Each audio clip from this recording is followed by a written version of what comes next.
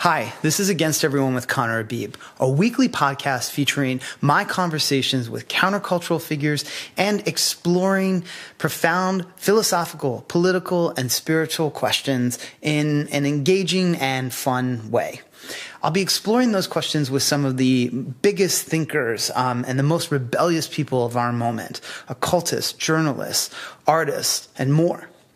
It's a show about imagining a better world and asking the urgent question of what it means to be human.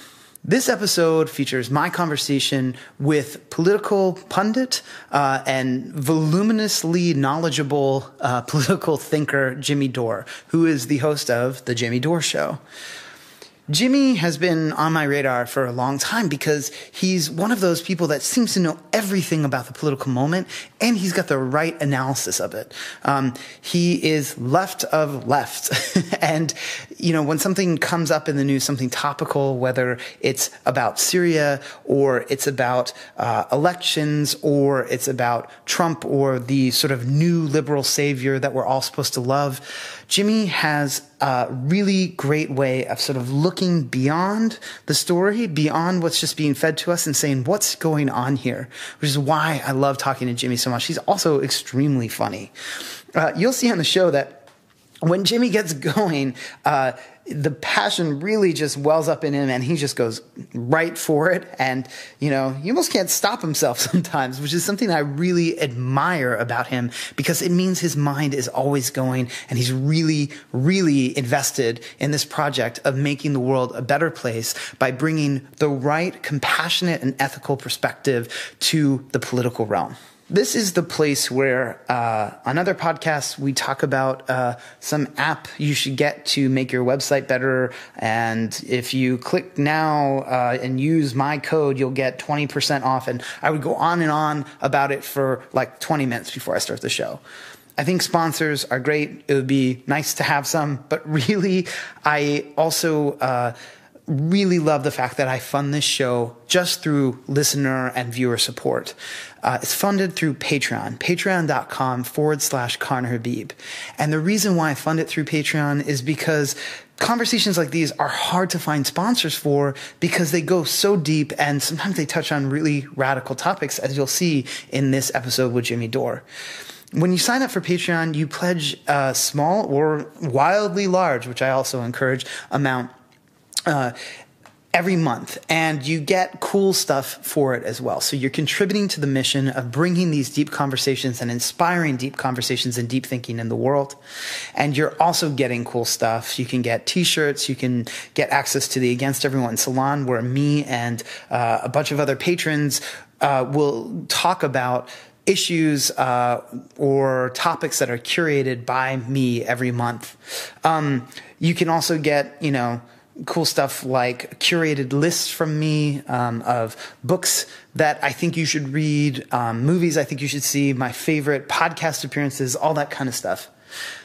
Anyway, go to patreon.com/Connor Habib and do support the show. I rely on your support. And also, I think it is really the best way to have a kind of economic relationship is just to support things that you like, that you care about. And I will just continue to give this great, I think, podcast to you. So thank you so much. Patreon.com/Connor Habib. Thank you for listening. And here we go. Here's my conversation with Jimmy Dore.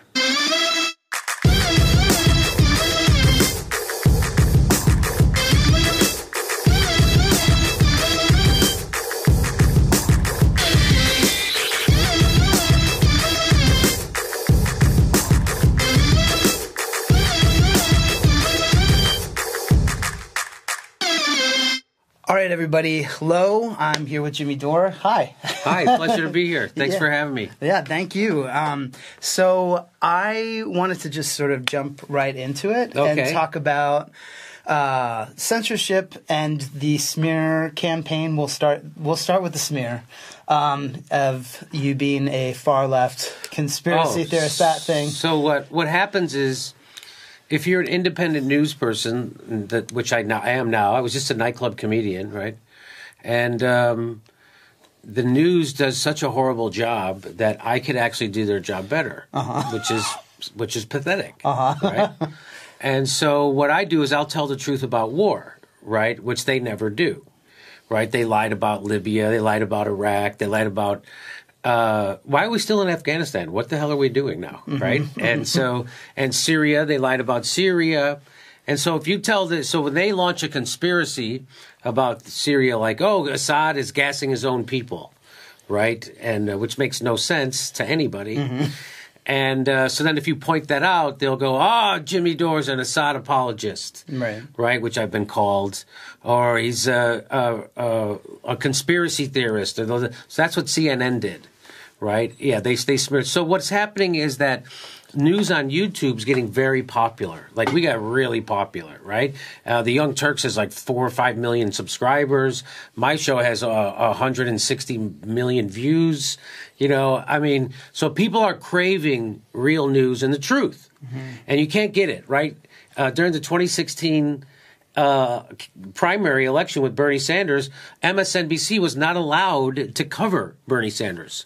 This is as reported by Ed Schultz, who was then fired by MSNBC for covering Bernie Sanders, right? So the first in the Gulf War, the Iraq War, Phil Donahue was the only guy who was against it on MSN. Him and Jesse Ventura, they fired both those guys. So here we come along, these YouTube people, we start telling the truth about war and what have you, and we're stealing all their audience. Their audience on CNN and MSNBC is geriatric. Nothing wrong with being geriatric. We all hope we get there.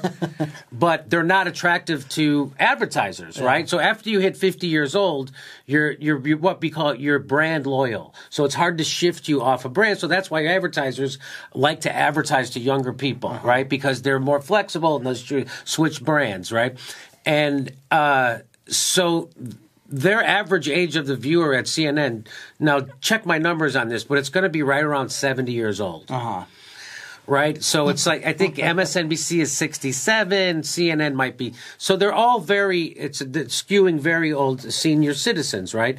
So they're not valuable to advertisers. So CNN starts writing these articles trying to scare advertisers away from YouTube. And that's what it is, right? And so, like, for instance, they put me in an article with an admitted pedophile and an admitted Nazi, right? So this guy has a Nazi channel, and this guy's an admitted pedophile, and Jimmy Dore. It's like, what the whoa? I know, they're just thrown in at the end, right? So and so that's to scare advertisers off of these shows.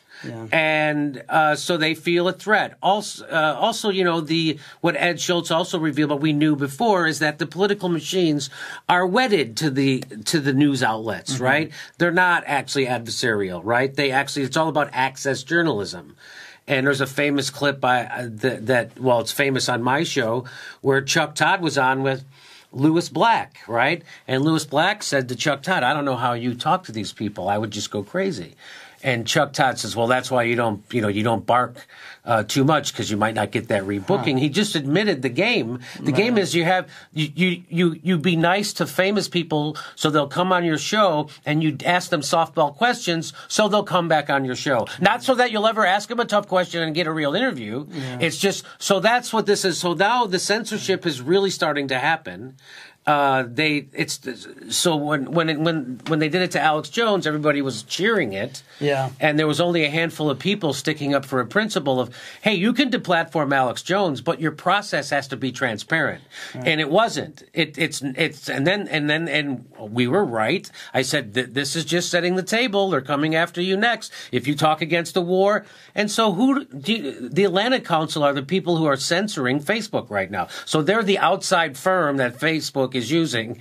And you know who's on that? Bunch of warmongers, right? A bunch of Bill Kristol, Henry Kissinger, people like this. And so they go, get rid of all those left-wing Facebook pages, and they did. They got rid of 800 Facebook pages.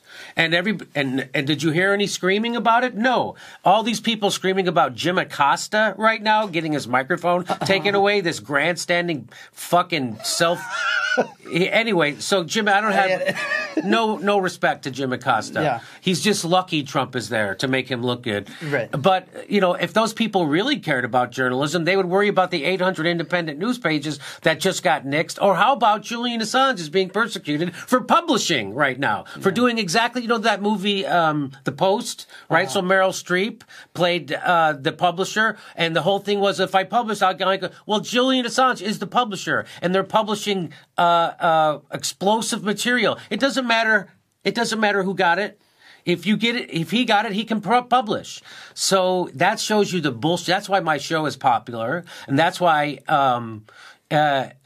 people listen to my show, and people are desperate for the truth, is because you can't get it from the mainstream or the establishment. Right now, it's funny. I watched a whole panel of all the actors, writers, and director of The Post was on a panel talking about whistleblowers, and they somehow said Daniel Ellsberg is different than Julian Assange. Well, guess what? Daniel Ellsberg doesn't say he's any different. Right. Only because he was vindicated by history, ultimately. Right. Somehow. Yeah, ultimately. So, like, but he when was they finally had to admit it, then they let it go. Well, I mean, and let me just also say this: the biggest purveyor of fake news is the government, and it's always been the biggest purveyor of fake news and bullshit, right? So every war in my lifetime has been a phony fucking bullshit war. Yeah. You know, whether it was the Panama invasion, whether it was Vietnam, whether it was the first Gulf War, people don't know that George Herbert Walker Bush, talk about a conspiracy. They said that the Iraqi... Moment of non-silence. They say the Iraqi soldiers were taking babies out of incubators in Kuwait and throwing them on the ground and letting them die. So that actually turned public opinion for the war. Yeah. Before that, people didn't want to go to war in Iraq and in Kuwait. After they came up with that bullshit scenario, which was, by the way, thought up by a PR firm, right, which the Carlyle Group later acquired. Carlyle Group, George Herbert Walker Bush is a member. So people don't know that was a... Funded by big incubator money, I'm sure. Probably for that one. But people still don't know that really happened. Both Iraq wars we were lied into. Complete lies, complete conspiracies, and it came from the government. The fake news comes from the government. Well, the justification for going to war is always like a bullshit. Of course. For the most... So whether or not the supporting information is there, you know, the fact that there's no discussion about why we should do this in the first place is a problem. But I want to say, like, just like going all the way back to what you first said about, okay, well, people are so desperate for the truth. There's this like great Salvador Dali quote where he says, like, it's not that you know, I'm the greatest there is, but it's not because I'm particularly great. It's because everybody else is so awful, right? Like, you just like the fact that you could do.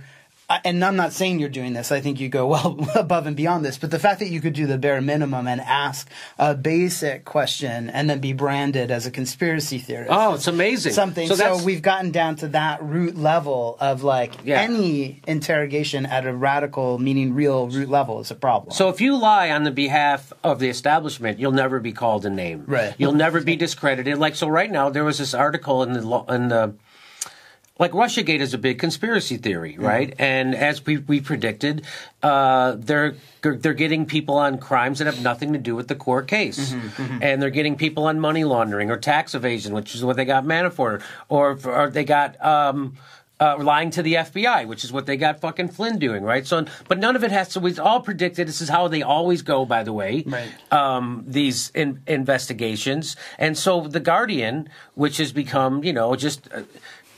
You know, this is going to sound crazy to people, but if you look up on YouTube, the church committee hearing, so that was in the 70s, there was a committee hearing, the church committee, which investigated the CIA's infiltration of our news media, and it turns out it was fucking ubiquitous. Well, you don't think the same thing's happening again right now? Of course it is, right? So then the Guardian writes this article smearing Julian Assange and putting him together with Manafort. Said Manafort came and visited him 3 times. Except there's no pictures of it. There's no video. Right. And it's the most video building in the world, the Ecuadorian embassy in London, right? And they don't have a picture. By the way, he wasn't even logged in. So they wrote this bullshit story. It's by this guy, Luke Harding, who's been writing nothing but bullshit stories about Russiagate. And so we debunked it. Along with a million other fucking places, not a million, but a couple other places also debunked it so loudly and so clearly that the Guardian started to backtrack on their story, right? Then Politico has a former CIA person under a fake name write an article in Politico that said if Guardian wrote a fake article about Julian Assange and Manafort, that it was because Russia Russia tricked them. I mean, this is how crazy those are conspiracy theories, and that's the establishment. That's the mainstream press that's fucking doing that. And so we're in 8 wars. People have no idea.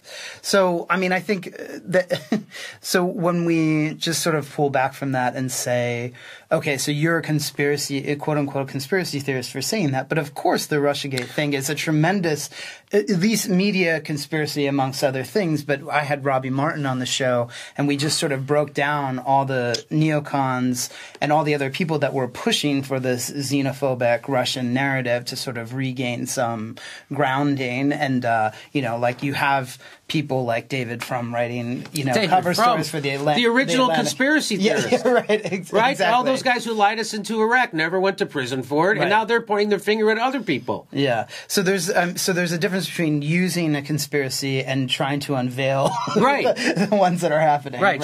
So we literally are debunking the conspiracy, the Russiagate conspiracy, and it's just amazing, right? It makes you realize. And by the way, people say, "Oh, you're a Trump apologist." No, I'm not going to allow Trump to steal my critical thinking skills. Yeah. And what we should be examining is the biggest election fraud that ever happened in this country, which was the 2016 primary. But we're not. What have we been talking about? We've been talking about fucking Russia. And guess what Democratic candidates didn't talk about in the run-up to the election? Fucking Russia. You know why? Because they know nobody gives a shit about it. Right. Because Russia didn't make 80% of people in America live paycheck to paycheck. Russia didn't make 30 million Americans go without health care. Russia didn't make 64% of Americans not be able to afford a $1,000 emergency. 50% of all wage earners are less than $30,000 a year. Russia didn't do fucking any of that, and that's what the Democratic Party doesn't want you talking about. Right. It doesn't want you talking about the failures of the Democratic Party, neoliberalism. Obamacare leaves out 30 million fucking people, and that's the thing they're fighting for, and you wonder why people voted for Trump? People voted for Trump because they tried 8 years of Obama, and he fucking made shit worse for them. He made the banks bigger. He kicked 5.1 million people out of their fucking houses. He opened the Arctic to drilling twice. The income gap got worse. Unions got fucked. Occupy Wall Street got their heads cracked from coast to coast. And he did that all at the behest of fucking corporate America. And so he let the union get taken away from the teachers in Wisconsin. He didn't fucking put on that soft shoe. So they did that for 8 years. People are still hurting. What's happening in France right now is, so I had an economist, Mark Blythe, on my show, and he said, Trump is not a local event. This isn't just happening in America. This is this is globalism's failure. So it's failing in Greece, as we know. It's failing in Italy right now. France right now, it's failing. They're setting the country on fire. Under the neoliberal hero, Macron. Macron, right? Leadership. So literally, everybody celebrated his rise to power. Yes. It was ridiculous. Yeah. He was 60% approval when he got in. He's down at 20% right now. Yeah. And you know why? Because he came in and he repealed the wealth tax, and then he put taxes on poor people. And he started taxing people's pensions. And he started to try to privatize their health care. And people are fucking not having it. Yeah. People are just like in America, having a hard time making it to the end of the month, right? And so that's not a local event. So Brexit, Trump, France, what happened in Greece, these are not This is globalism, and now our people are getting a look at it, and it's this version of capitalism that is failing world fucking wide. It's failing. Yeah, so I want to get into all the reasons why those kinds of things are happening and why people allow or maybe even want them to happen. But I want to get back. I want to make sure we talk about the censorship thing a little bit more. Because so for somebody who does advocacy for sex workers, like this to me is nothing new or no surprise, right? So if you're, I don't know how much you know about this, but if you're a sex worker, you can't use PayPal. You can have your bank account closed. You can't use all these different payment processors, Venmo, obviously, which is owned by PayPal, but all these other. You can obviously have your site shut down at a whim because you show your butt or something like this. So when that's set into motion, like there's an obscenity bill that created an opt-in model for porn that was sort of started in 2013 and is now going into effect this year. So when they did that in the UK, they what you have to do is get an ID card essentially to say I want porn, or you have to call your internet provider and say I'm 18 and I want porn, right? So there's this sort of surveillance thing going on around wanting to get adult content. On the original list in 2013 for the things that could be blocked on the internet, and you had to opt in for, it wasn't just adult content, it was also political dissent. No kidding. The occult. Eating disorders was another weird one for some bizarre reason. That one was completely weird. So now that is all finally starting to unravel. Now, I don't think that those things are on the list anymore. But so you have something like the Tumblr ban of porn that happened earlier this week. I'm not sure exactly when this episode is going to go on, or it happened last week, where all porn was taken off of Tumblr, and then Facebook and Instagram revised their terms of service. So on Facebook, you can't say anything that directly solicits sex. You can't say looking for a good time anymore. That's actually like in the thing. So it's related to this SESTA FOSTA law that went into effect earlier this year, that was voted in earlier this year, that makes all websites responsible for anything that looks like sex work, which they confuse for sex trafficking. But why I bring all this up is to say, when people get pissed off at someone like, Alex Jones got banned, or Laura fucking Loomer, who cares, she's worthless, right? Like, when people get upset about that, I'm like, look, there's a whole class of people that have been pushing, like, to make sure that censorship didn't happen, like their lives depended on it, because they do, because it's their labor, and nobody says shit about it ever, right? And so then these things happen, and people who aren't sex workers are very surprised, like, oh my gosh, and like, you don't know how bad it can get. This can be linked to, there's something called Operation Choke Point, where they started closing porn actors' bank accounts because it was related, quote unquote, to chargebacks or whatever. But these places, these spaces of censorship are often testing grounds. They use sex and they use sex workers as testing grounds to see what else they can do to everybody else. So if you just sort of look at that, you can see what's coming for everybody. So I don't give a shit about Alex Jones. It's like, well, that sucks, but right, I know you don't. No, I don't. But there are other people we can talk about that actually need more of a voice and more representation than someone like him. Right, right. He was just the most, visible person. The loudest, for sure. And so they wanted to get everybody on board with censorship. So they went after a real easy target that most people don't like. Yeah. And so then now you're on board. Now here we go. Boom. And then 800 pages taken down. There was a cop watch page. People who all they're doing is documenting police brutality. Page gone. Yeah, and there was BDS stuff taken off as well, right? Like there was. I'm not that familiar. Oh, okay. I just know about that stuff. Yeah. So. Yeah, I mean, and that's the thing about they can stop you from making money. I learned that when pot stores opened in California, you would go and I'd have to pay cash because a bank wouldn't let them process credit cards. And so you need a bank on board with your pot store. Well, I need a bank on board to do what I'm doing. Right. So who owns Patreon? I'm sure it's an oligarch who wants to shut me down for telling the truth. I'm sure PayPal is owned by that Olimar guy, right? Isn't it? Who's it owns? I don't know who owns it anymore, but yeah. I mean, even back like in the beginning, that was true of them. You know what I mean? It was like Peter Thiel's, like any. So again, and I tried to warn people: we can't allow unaccountable billionaire. Silicon Valley billionaires to determine what free speech is, and everybody seemed to be okay with it. I'm like, no, there has to be a transparent process and a uniform consistency. So yeah, I mean, I feel like on the one hand, there's the silencing, right? But then that creates this vacuum that gets filled with other stuff. So I want to say, like, what's being put in place there.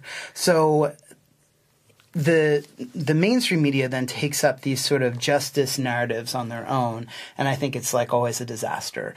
So since Trump has been president, we've seen like a re-emergence of love for the CIA and the FBI because people hate him. Getting back to our earlier theme of conspiracies, Robert Mueller pushed the Iraq War conspiracy. I know. And now they're doing rallies for the guy. I know he was like the runner-up from Person of the Year on Time or whatever. It's amazing. Then you have like when trans people were banned from the military, then suddenly there was no way to talk about that in a nuanced way of saying, maybe the military is a big fucking problem. Like even today, this journalist posted this thing with 5 guys sitting at a desk, and they were, giving a presentation for gender equality in the military, and he was like, well, spot the problem. Like, what's the problem? These are all men, but like, there are no women at the table when we're talking about gender diversity in the military. He said, spot the problem, and I wrote, they're all part of a killing machine. Like, that's the problem. Maybe that's the problem. And so it's like the way that certain then which should be leftist or progressive agendas are taken up by the mainstream to sort of cycle back into these structures of power and make them, the beloved instruments of progress again. And that really worries me. People love the CIA and the FBI more than they ever have under Trump because it's become oppositional. Just like when the fucking North Korea thing happened and that all went okay and people were like, no, you should go to war with North Korea. Like, that was insane. So that's called attacking Trump from the right. Yeah. Okay. People say the same thing. They wanted him to bomb more in Syria. And it's like, do you realize that you sound like Henry Kissinger? You're not supposed to be cheering. First of all, they say Trump's a madman and he shouldn't be allowed nuclear bomb. And then they say he should bomb more. Right, totally. Well, which is it? Well, it's whatever suits our argument at the moment because Trump freaks people out so badly that it was traumatizing for a lot of people. And a lot of it's been the undoing of a lot of journalists. But again, they'll never be in trouble for, like Rachel Maddow. Her whole show is one long conspiracy theory with zero evidence. And it's been going on for 2 years now, and she's got the #1 show. And so she'll never have to pay a price for that because what she's doing is at the behest of the establishment. Yeah.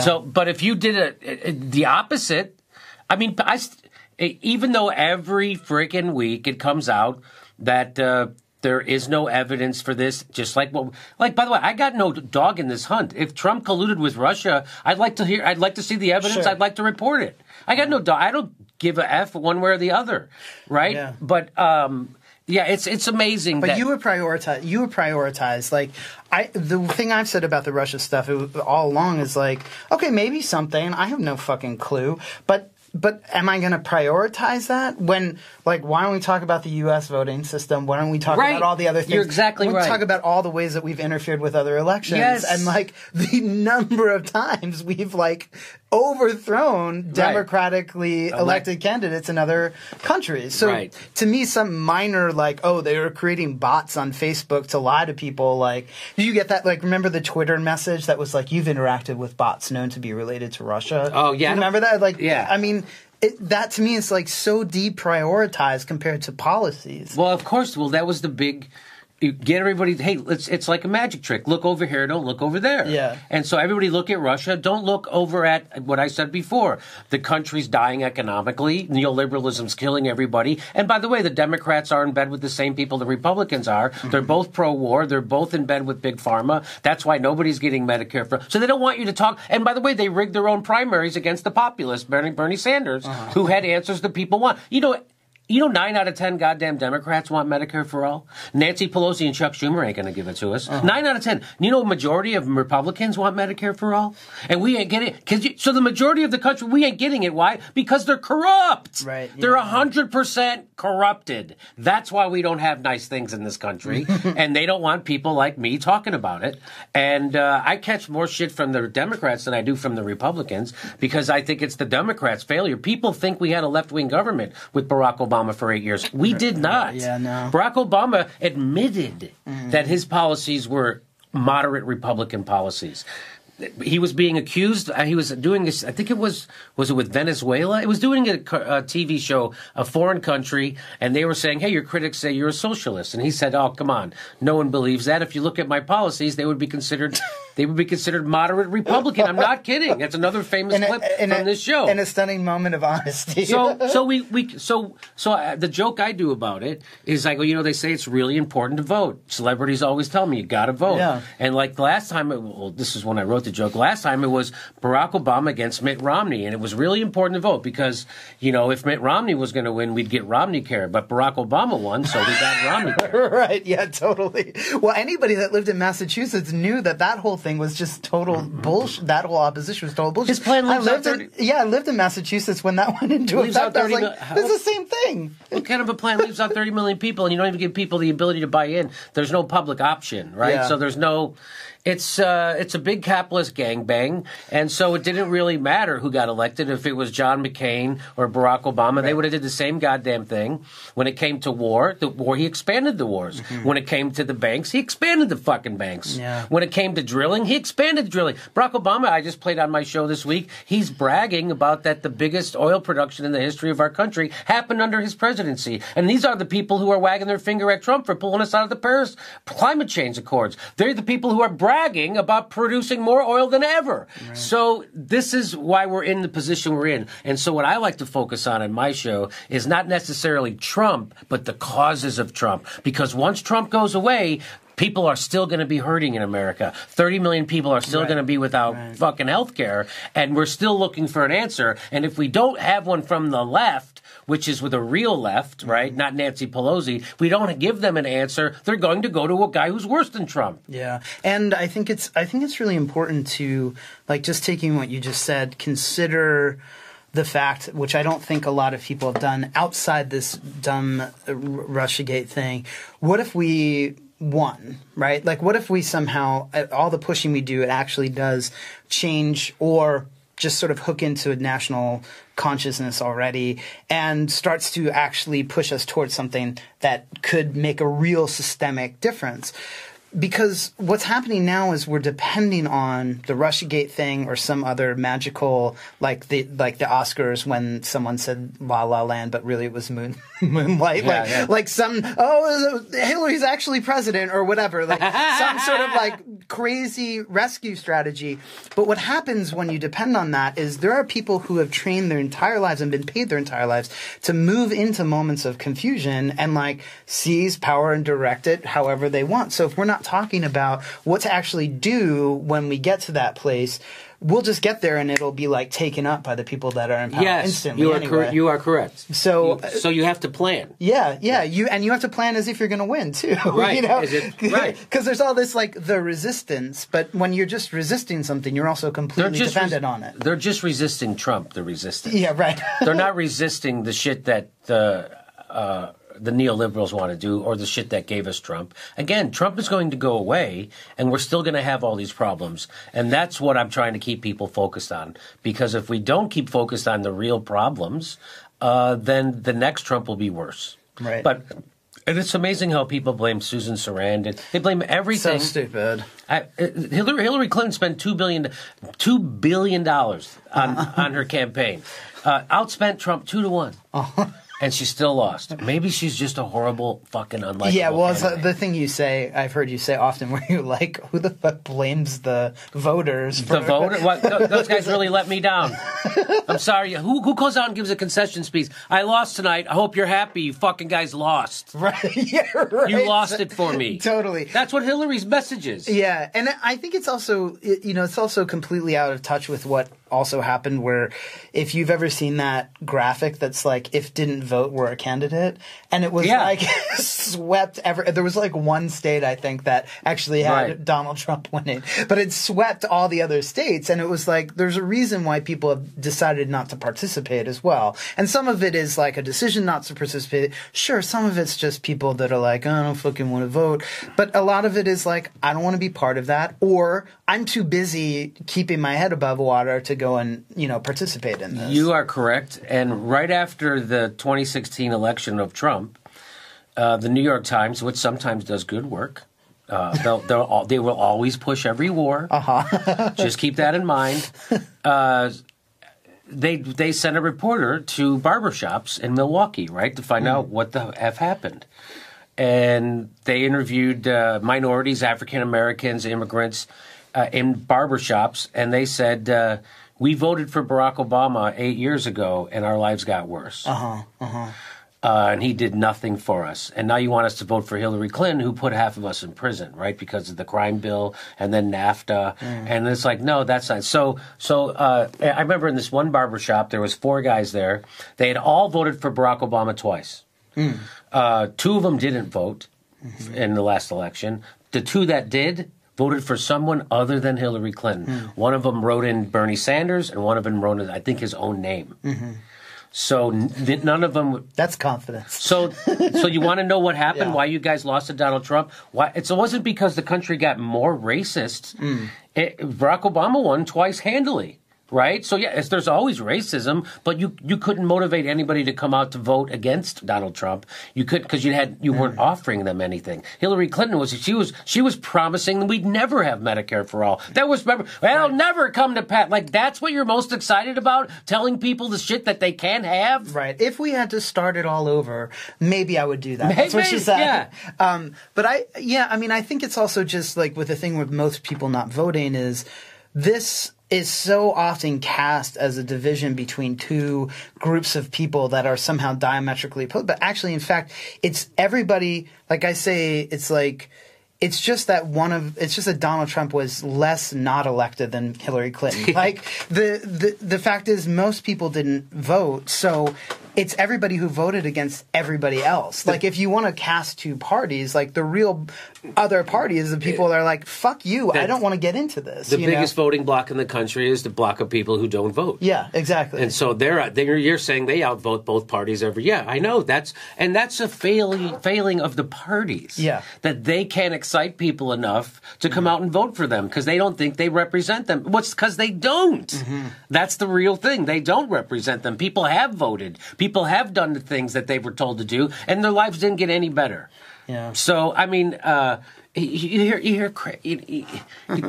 a class warfare is what it really is. Yeah. And then when you have somebody that actually goes there, so you had Jill Stein, who it turns out is a Russian agent. That was the low point of Russiagate when they asked her if she was a Russian agent.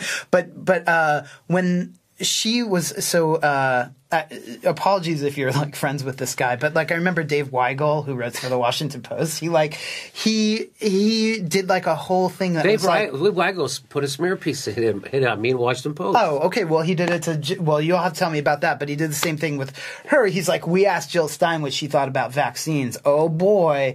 And so of course all she said was, "Oh my God! Of course he can't get the story straight. Of course Dave Weigel's going to fuck up that story. Yeah. Of course he's not going to get it right. Dave Weigel used to be pro-Iraq war. Yeah. That's how, and so of course he's their lead political reporter. Hey, you get everything wrong in favor of the establishment? Fuck, you got a job for life, Dave Weigel. Now go out there and smear progressives and act like you're doing honest journalism. Yeah. And that's exactly what he does. Yeah. Well, so that was, and it was like, okay, so who is, first of all, why are you asking her this question? Okay, she's a doctor. Has she talked about it in policy? Right, I know, right? It's like, hey, how can we discredit her? It's sort of like the thing where people go up to celebrities, like ambush them, and they're like, what do you think about Trump's economic policy? Right. Like they asked Suzanne Summers that when she's getting into a car, she's like, I think he's doing a great job. I guess goodbye my career. I don't know. And then she just got in her car. It's like, why the fuck did you ask her? Why do you think she knows anything about that? When you ask someone like Jill Stein about vaccines, why don't you ask like every other candidate that question? But she's the only one that's actually partially qualified to answer the question. So I get it. Except then when she gives an answer, you treat her as unqualified to answer the question. She's saying there's corruption inside the pharmaceutical industry. The vaccine panel. And we all know that there is corruption inside of it, and that we need to have unbiased people overlooking it. That's all she was saying. Totally. Which is basically the same thing Bernie Sanders was saying too when he goes up against when appointments are made from inside big pharma to go head the FDA. Yeah. Right? He'll say, I'm sorry, conflict of interest, shit like that. So that's all basically what she was saying. But you're right. Well, it's just like a guy like John Oliver, who most of the time does good work. And he also did that thing where he smeared, you can't think outside of these. You can't vote for anybody who's not a Democrat or Republican. And if someone is a third party, I'm going to smear them, which he did to her when she said that we should forgive student debt, which is a great idea. And lots of economists said that would be a boon for the economy. And we could certainly afford it. And so because it's based on the same system as the housing market, which fucking crashed. It's based on a system of we can get rid of your debt, and now you can go. It's just putting money into the economy. Yeah, right. No, totally. So that just puts money into the economy, and so you just decide how you want to do it. Well, at the time, they were putting trillions of dollars into the economy via quantitative easing, which is free money to the bank.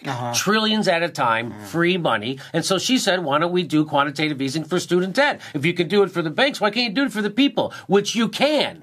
And then they're like, well, it doesn't work quite that way. And then John Oliver said, well, you better know how it works, right? You better... No, she doesn't need to know the ins and outs of fucking fractional reserve banking to make that a president.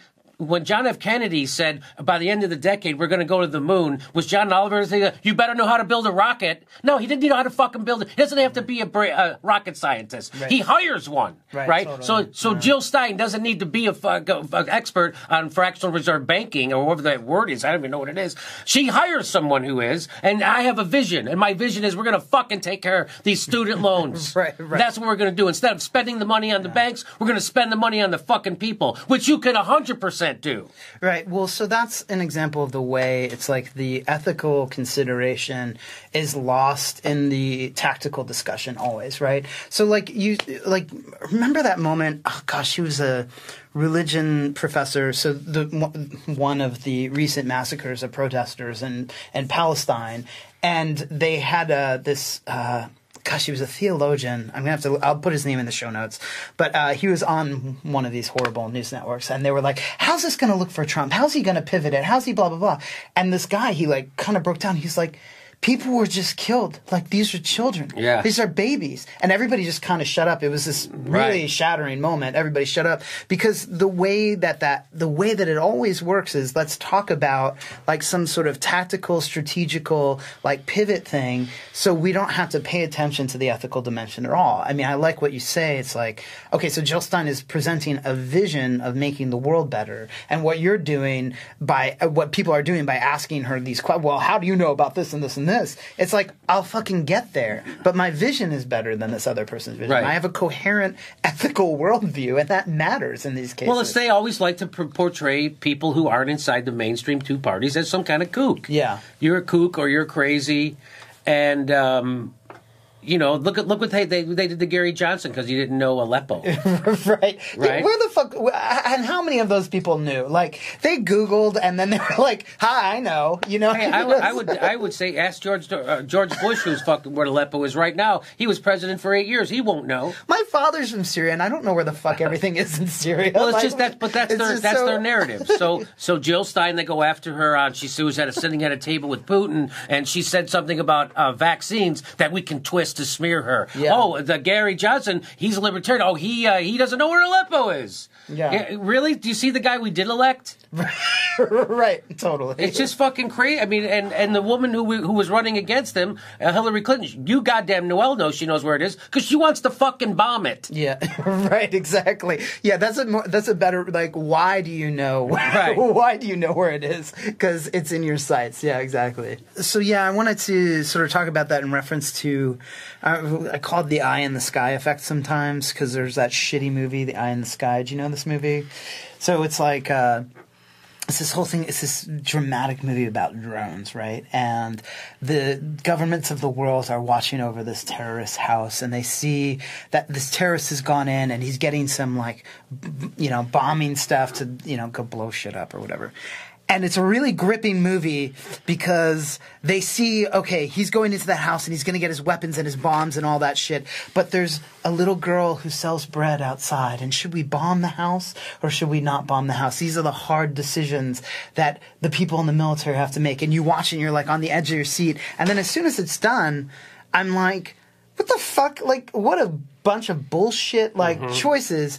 Like, we've been led so far into this labyrinth of horrible decisions and inhumane decisions that we think that that's the choices that we have to make. Like, kill the little kid or, like, blow up the terrorist and protect other people. Yeah, those are bullshit. What about the 58 kids that were killed in a bus in Libya. Yeah. I'm not Libya. What's the Yemen? Uh-huh. So that was just that was like a month or two ago. 58 kids, and that was those drones. Yeah. So that's right. So that's it's also a lot more than one kid, right? Yeah. Right. It should have been a school bus outside. Yeah. But the idea being like, there's this. So there are just these layers of why we're in the situation that we're in now. But I think the most basic one is we accept that those are the kinds of decisions that are complex and complicated, when in fact those decisions are rather simple. Like the ethical decision to not fucking kill or torture people or bomb people is a simple decision. There are things that have led us into this place where we believe that those are complicated decisions. Right, you know? right, yes. You know, so when people are like, oh, the president has to make these complex decisions, it's not a Rubik's that's a Cube. shield of fucking cowards, Yes, I feel like. yes, You know? you're right. So how do we, you know, why do we adopt that? Like, I'm trying to figure out, because I don't think it's just manipulation. The manipulation is huge, of course, but I think it's also, in some ways, there's a way in which, you know, you'd have to be really dumb to like have bought into the entire narrative. You'd have to be a politician to have bought into the narrative. Like you'd have to be really fucking stupid. So why is it that we want this situation that we're in some way? When you say to buy into the narrative, what narrative do you mean? I just mean the narrative of these kinds of no option decisions, whether it's Democrat, Republican, whether it's kill the kid or kill the terrorist. Right. So what you'll often see in news talk shows and in print is people debating. They'll say, oh, we have a lot of debate about war. What the debates are about is what kind of war to do. Should we bomb more? Should we bomb less? Mm-hmm. What kind of bombing should we do? But you always have to be for some kind of bombing. Mm-hmm. You can't come in and say, hey, have we tried peace? Like, what? Get that guy out of here. Mm-hmm. So that's what you're not allowed to talk about. So like, so when I question Assad's gassing his own people are like, why would you do that? Well, it's because the whole war is bullshit. Mm-hmm. No one asks themselves, why do... So there was a headline the other day in The Hill, and it said, the United States' new policy on Syria. And I'm like, why do we have a policy on Syria? Right, totally. Why do we have an old one? Why do we have a new one? Why do we have a policy on Syria? No. And people don't ask that. They go, well, we got to go in there because we have to save those people. Assad is butchering them, right? Yeah. But what's really happening in Syria is he's a secular government. Saudi Arabia wants to put a pipeline through there, and Israel also wants to destabilize them because they're friendly with Iran. So now the CIA takes millions, if not billions of dollars, goes and funds a bunch of literally fucking jihadists, just like we did in Afghanistan. We built Al-Qaeda, right? Mm-hmm. And then Al-Qaeda comes back and attacks us. Mm-hmm. So same thing with ISIS. So we're literally funding ISIS and Al-Qaeda in Syria to knock off Assad at the behest of Israel and Saudi Arabia. And no one will tell you that. They say people I was on a show with a guy who's a famous comedian. He literally believed we were in Syria because we were trying to help people. Yeah, I mean, it's just fucking, how stupid can you be? Yeah. After every war in your lifetime has been a fucking lie, from Vietnam to the first Gulf War to Panama to fucking Grenada to this, to the Iraq to Libya, they're all bullshit. So Syria is just so that's why I'm like, and then they have to get us. Well, we got to get the United States involved. How do we do it? We create a tragedy. Well, in the first Gulf War, they said soldiers were taking babies out of incubators. In this one, we say, we'll say, we said it was that he's gassing his own people, just like that. So I asked those questions. And other people, you're not going to see those questions on mainstream news. And if it does get out, that person's never asked back. Or Phil Donahue got the Iraq War right. Why you think he'd be on every news show? Everybody. Why is Noam Chomsky, who's considered the leading intellectual in the world, he's never on any of those shows. Right. He's never asked about any. He's never given op-eds. Right. And so there is an establishment media, and they're not your fucking friend. Right. And then you get people like David Frum or whomever, writing these huge articles for a magazine that is run by a former Israeli government prison guard, who has supported Israel all along. So you have why I bring that up is you have these like media sources that are fed to us as leftist media sources, like the Atlantic, and then you have it's hilarious. Yeah, they're not. Yeah, at all. They're at all. Not even, just like MSNBC. They're not left. Right. They're not progressive. They're a They are a money making arm of a huge corporation, which is why Ali Vesey didn't really know how net neutrality worked when he was talking about it on MSNBC. Which I know he knows exactly how it works, but he was playing dumb. And a lot of guys made videos about it because Comcast doesn't want net neutrality because they're an internet provider. So now everybody at MSNBC has to pretend like they don't know what is it good, is it bad? I don't know. Just like with the war. So that's why my show is popular. It's tough for people. Why do people go along with it? Because propaganda is ubiquitous. Just like Chomsky taught us in manufacturing consent, is that the role of the media is to make you feel like your ideas and the thoughts that you have about things no one else has, because your thoughts are never reflected back in the media. Nobody's sitting there going, hey, I'm sitting there going, why do we have a policy on Syria anyway? No one's ever going to say that on the news and on TV. That's never going to be reflected back to you. It will be reflected back to you on YouTube from a guy like me, or a guy like Kyle Kalinske, or a guy like Mike Figueredo. They might reflect it back to you, and that's why they're shutting us down. When you say they're shutting us down, what do you mean? Well, the fact that algorithms are done in secret. Right. Yeah. Right. It's already a scandal. Right. So we don't know how they're pushing people's shows. And so right now, it used to be you would go on YouTube and you would watch a clip from CNN. It would have about 200 hits or 200 views, or less maybe. Now they have 3 million, 5 million. And you know why? Because YouTube is pushing those shows and they're trying to squelch us. So they have new algorithms. So they literally unsubscribe people from our shows by the 10,000 every month. They unsubscribe from my channel. Meanwhile, people are being subscribed to shows they never wanted to, meaning CNN, meaning BuzzFeed, meaning Time Mag. All these people that have YouTube channels, they're now being subscribed to them, and they didn't fucking ask for it. Yeah, I think it's important because I have heard you talk about this before, and I think it's important that maybe you talk a little bit more about what happened, because say somebody listens to the show, they don't know you, right?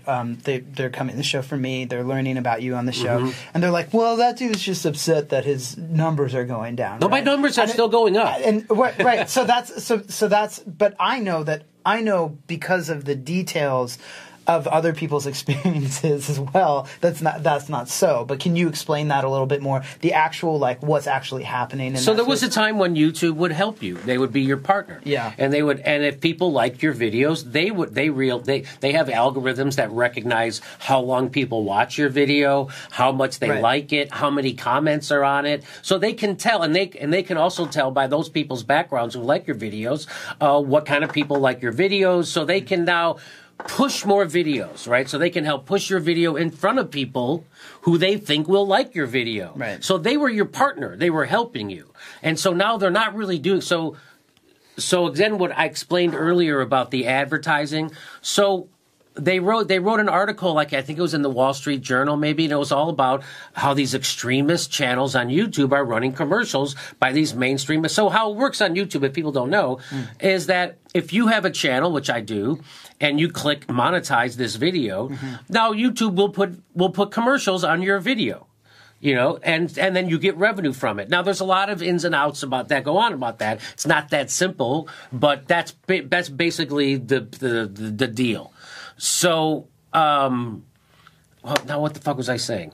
Well, I was just asking you, like, what were the ins and outs of the subscriber number going down? Because that's a real phenomenon, and I think people need to hear more about it. So going back to they used to be your partners. So now what they're doing is, so there was that article written in the Wall Street Journal about how there's these ads being on these channels. So then they did what they called adpocalypse. So what YouTube did was if you were doing independent news, and even people who are doing shows about marijuana, whatever, or my friend Kyle Kalinske does a show called Secular Talk. So secular, that was one of the words they put in their algorithm to strike a video. So every one of his videos got demonetized. So now we all have this business model built on YouTube being our partner and putting advertising because our videos are popular. Yeah. And if your videos aren't popular, you don't make any money. And YouTube doesn't make any money, so they don't give it. But ours are. And so, and we're doing news. And so, but now they're actually suppressing us.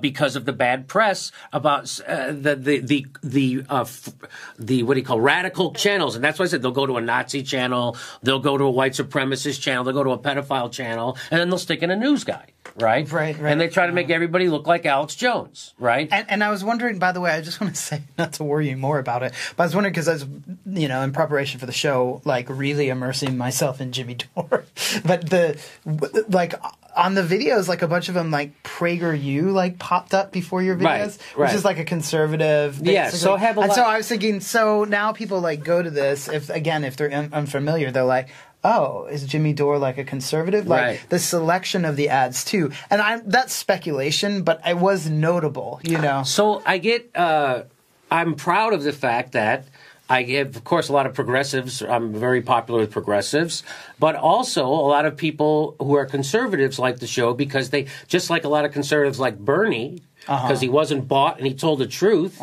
That's why they like that. I mean, they go, hey, I don't agree with a lot of what you say, but I like that you're honest.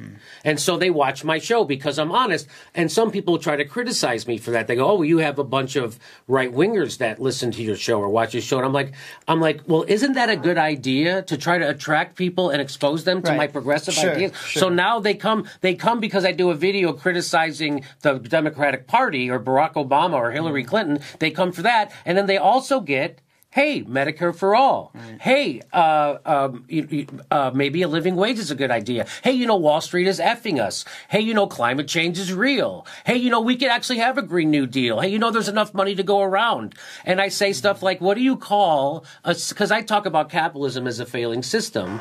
And people go, well, it just blows people's mind. I go, what do you call a system that takes the richest country the history of the world has ever known, the United States, the richest country ever, and you render half of its population poor or low income, 80% of its workers living paycheck to paycheck, and 30 million of them are without health care. What do you call that system? That's a fucking failed system.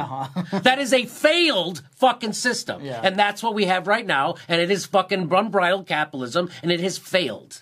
Yeah, and I think that what you're saying, too, with the just sort of bringing people over is the recognition that one of the right ways to do organizing is not ask that people completely abolish their own culture to be part of a universal goal. So it's like we can have universal goals that are about healthcare, that are about these, certain, whatever universal goals we need to have, that aren't dependent on me saying you can't have your culture. So there's this group called Redneck Revolt, I think they're called. You know them? So they're they're hunting like rednecks or whatever, but they join in on socialist communist causes because they're like, we want the same things ultimately. There might be like particulars about cultural stuff that we're going to need to talk about, but let's not get ditched into that kind of bizarro like nationalism based around political parties. Let's have universal goals that we can work on together. Well, just like I said, the majority of Republicans now are for Medicare for all. Yeah.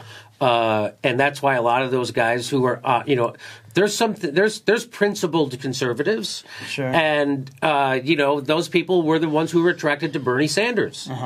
And that's the kind of that. And I think if those people can come together, the Bernie Sanders people and the principled conservatives who like the fact that he's not bought and they're also against corruption, I think you can get some real stuff done. We could maybe end the wars.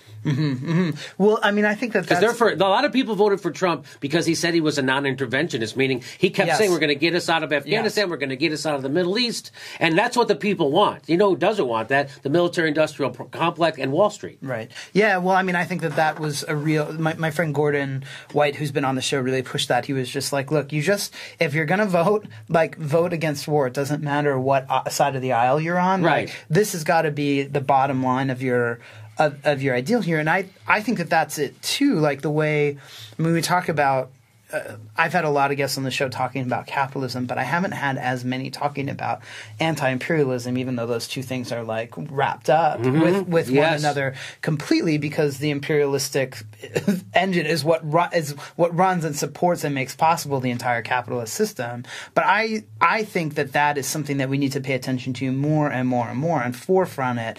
I mean, I definitely am excited to talk about workers' rights and labor rights and healthcare and all those kinds of things. But I think that exposing like the war machine as like what actually makes that function, that makes that run too, is really important. So, you know what else is a statistic that kind of blows people's mind talking about the war machine is since the height of the Iraq War, at the height of the Iraq War, we were spending $500 billion a year on our military. We're now spending $700.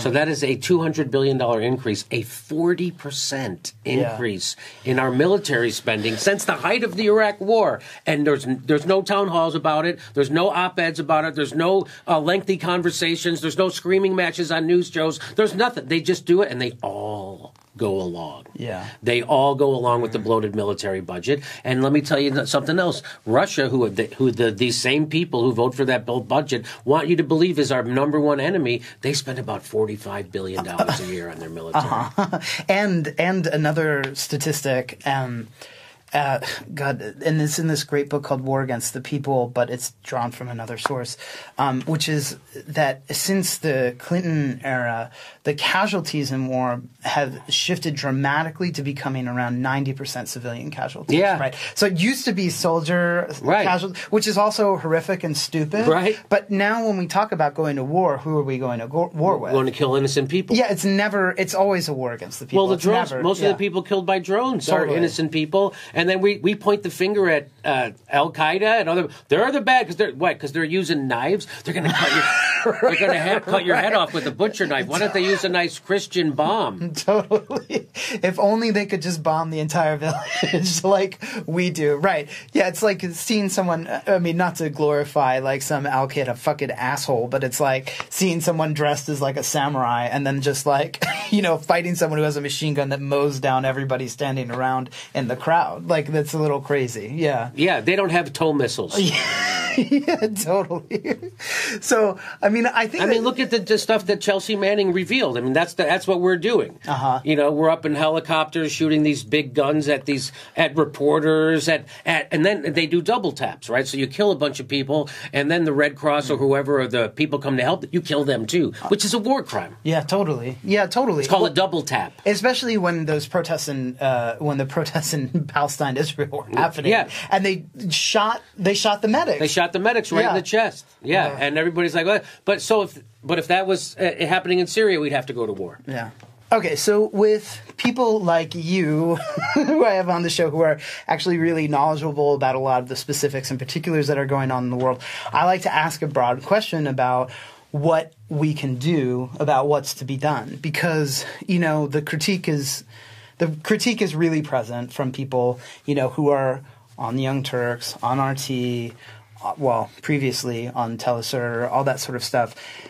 But I think that or someone like Noam Chomsky or whatever, but I think it's important to talk about what we can do. And by what we can do, I of course mean broader political strategies, but I also what can we do when we listen to a podcast and get pissed off about something? I'll say this. I think that we've been putting too much focus on electoral solutions. Mm-hmm. And if you look at what's happening in France right now, that's the real solution. Mm-hmm. You got to get out in the streets and you got to shut shit down. You got to make capitalism stop. Mm-hmm. And that's what they did. They've been doing it for 4 weeks. And I don't know if you heard, but Macron just buckled. Yeah. So he's got rid of that gas tax. He's also going to take the tax off of pensions. He also is going to raise the minimum wage by €100 a month. And guess how they're going to pay for it? The employers aren't going to pay for it. The government's going to just pay them. Yeah. Sounds like a universal basic income, doesn't it? Right? So they're already doing it in France, universal basic. That's the government's like, don't worry, we're going to raise everybody's pay. Mm-hmm. And don't worry, the capitalists don't have to pay it. We're going to pay it.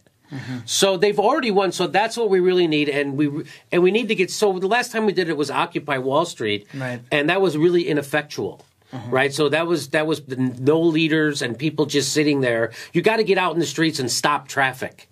You got to get out and shut capitalism down, and you're going to have some confrontations. That's not, I'm not saying you cause them, but you have to be ready for them because the police are going to come at you and crack your heads. Right, and they'll do that whether you're just sitting there or whether they're going to do that. They're going to do it anyway. They crack their heads for sitting there anyway. And I mean, I think with Occupy, like the way I talk about that, I think it was really, and I was involved very, very minorly, but like, I think that it's like the thing that was so heartening to me about that was that it served as sort of a training ground for a lot of organizers and the way that people think and organize now and build movements now. And so, like, for me, it was a success in that sense. But I think that when you get to when you get to this idea of like protesting, I mean, I think that people say, oh, well, it doesn't really do anything. And that's what I always try to bring them. It's like, when we had the protests here in LA after Trump won and people were like, oh, we shouldn't have Trump as president. I thought, okay, well, that part is done. Like the idea that like the election went down and people just don't want the president to be the president is done because you're supporting the system. But those people were there with people who are saying get rid of the Electoral College, with people who are saying get rid of the entire fucking election system, get rid of the office of the presidency. All these people were in the same place at the same time, and I think that is actually really generative, even if the protest, quote-unquote, doesn't work. It's the only place where a conversation like that might happen, Well, it would have been nice, very much like the Jon Stewart when he had the March for Sanity in Washington, D.C., the big mistake was that it wasn't about anything. And I feel the same thing about that march, right? So that was they call it the Women's March. And it was because, I guess, because Trump's a misogynist or what have you. Yeah. But I was talking about the immediately post-election march that we had downtown in LA. But but the Women's March. That was one that was in January. It's like 700,000 people, right? No. You're thinking of a different one? Yeah, this was like right after the election. This was before the year. This was in November? Yeah. November, December of 2016, yeah. So, but what I'm saying is that we need to get out in the streets. People but it needs to be focused, right? Mm-hmm. So these people, the green or the yellow vests in France, they had a list of demands. They knew exactly what they wanted. And when Macron caved on the gas tax, they're like, not enough. Right. Right? They kept going. And I bet they still keep going because they have a lot more demands. Yeah, we'll see where it's at when this show comes out. Yeah, right. And one of their demands is stop fucking these adventurous wars. People don't realize France is involved in all this shit. Totally. Yeah, they are. Well, but do you think that I mean, France's history of successful protest and demand is different than ours, but also geographically, like, I mean, it's not as if we haven't had successful protests and demands met here, especially by unions, but when you have like a country that's this big, I often fall into a place of like, we're just going to have to break up into smaller countries. It wouldn't be a bad idea. Yeah. Honest to God, that wouldn't be a bad idea. You know what I said? I used to have a joke. I forget how it goes now. But the gist of it was that I say we try to have another civil war. And so when we show up to fight, we just go, okay, you know what? You win, you get to have your own country. So they get to have all their country with all their no pollution laws and no free education and no health care and no anything. And we'll have all that shit here. We'll have Medicare for all. We'll have universal education. We'll have regulations on our fossil fuel. And then we'll compare countries after 10 years. And we'll see who has the better country. Right. I think that would be great. Especially like you just don't go to war. Like you get to the battlefield and you're like, let's just give it. Let's just both get what we want, right? Yeah. And but then also I think with the office of the presidency is the other thing. I was almost wondering like if it doesn't look like it's going to happen now, but I was very excited when Trump was elected. I was like, maybe actually this will actually dissolve that office because it's completely useless. Like when you look at the way other countries run, having a person that has this weird mix of figurehead and power is it seems really off to me, but also it really protects everybody that's behind the scenes running the show. It's like a distraction or a diversion somehow. Well, what's really bad is the Senate. Yeah, the Senate's also bad. It's also bad. So a place like Wyoming, which has less people in it than my congressional district. Yeah. They get 2 senators. Yeah. They have 1 congressperson from Wyoming, 2 senators. They're overrepresented in the Senate. It's not one man, one vote. It's some men, one vote. Some men, many, many, many votes. Yeah. And that's what the Senate is. And it's not a representative body. It's there for the oligarchs. And that's why we have such a most of the people, like I said, 9 out of 10 Democrats want Medicare for all. The majority of Republicans want it. We ain't getting it. Mm-hmm. Why? Because I want to say the Senate. Mm-hmm. And because of the corporate capture of our government, that's the big reason. But we also have disproportionate representation. People in Montana and Wyoming and North and South Dakota, they have way more power than they should. And people go, well, it's good that we have the Electoral College in the Senate, Jimmy, because then everybody in New York and California would dictate things. When you say dictate, you mean we would vote for leaders and the winner would be our fucking leader? Right. You mean like a democracy? Right. No, I actually saw you tweeting back and forth about that with someone the other day. I was like, I didn't understand. Dictate. Well, then everybody, we just have to run things by the vote, by voting for it. Right, totally. How dare you? What an iron fist. Could you imagine if they did that in the side of a city? Some people who lived in this part of the city get 10 times more votes, and because no one wants to live in that part of the city, so they get more votes? Fuck, that would never fly with anybody. But I think that does point to like just the basic problem with having a country that's this large and this different. I mean, I just drove around the country for 3 months and I got back and I was like, this place is fucking huge and it is so different everywhere. It is so different. People don't realize. So I was just in Italy.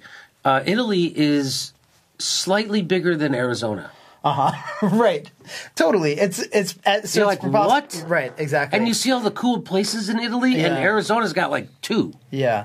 And they've also got their own fucking set of problems just trying to manage something that size. Right? Yes.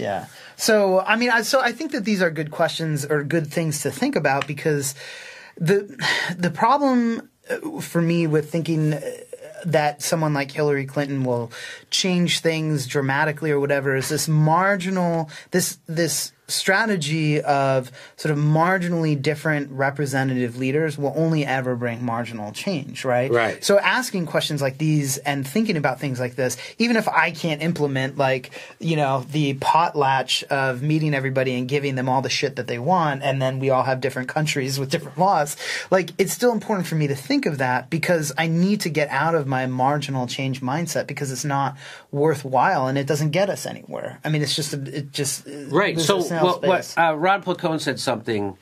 And I'm going to butcher it, but basically what he's saying, there's nothing pragmatic about proposing solutions that aren't big enough of our problems. Right. Yeah. So we need solutions that are proportional to the size of our problems. And fighting for Obamacare is not the fucking solution to our problems are way bigger. 30 million Americans don't have health care under Obamacare. Most people, when they go bankrupt in this country, it's because of medical bills, and most of those people have health insurance. So the solution they're proposing is not half as big as the problem. So we need solutions that are commensurate to our problems. Yeah, I think, Alexandria Ocasio-Cortez was talking about this recently as well. She was like, we have to have the courage to be ambitious here. Otherwise we're fucked, basically. She was with, Bernie Sanders when she was talking about this. And I mean, and also I think the courage to assert ignorance. Like I really, as upset as I was with some of the aspects of the statement when she said something about Israel-Palestine, she said, well,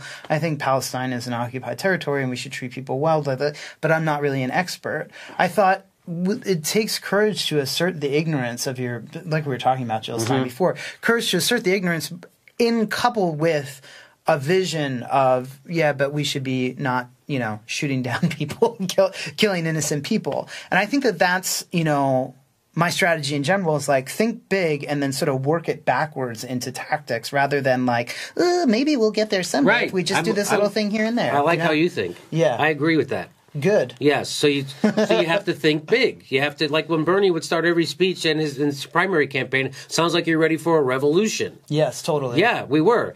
Unfortunately, Bernie didn't really mean it. Well, right, and also he didn't recognize. I don't think he missed his moment. Nor did people who are that it's happening. Whether change is coming. It's either going to happen with us kicking and screaming, or us coming together to find worthwhile solutions that you said are commensurate with the problems that face us. And let me tell you something. if Bernie Sanders, by some miracle of God, overcomes the cheating and the rigging that the corporatist, capitalists, and the Democratic Party is going to do to him, if he does win and he becomes president, I'm going to tell you that what's going to happen the next day. The next day there will be a third party. And that third party is going to be corporatists. And it's going to be made up of people like Debbie Wasserman Schultz and Chuck Schumer and Nancy Pelosi and Nara Tanden. And that's who's going to be that. And that they're going to call themselves the old Democrat, or whatever the fuck they're going to call themselves. Right. But there will be another classical party. Democrats. Right. So everybody who's progressives, once they cheat us and we lose, you're not supposed to be a child. Don't do your third party bullshit. But I guarantee you, right, totally. if Bernie Sanders manages to overcome the cheating and he does become president, there will be a third party the next fucking day, and it'll be those corporatist Democrats.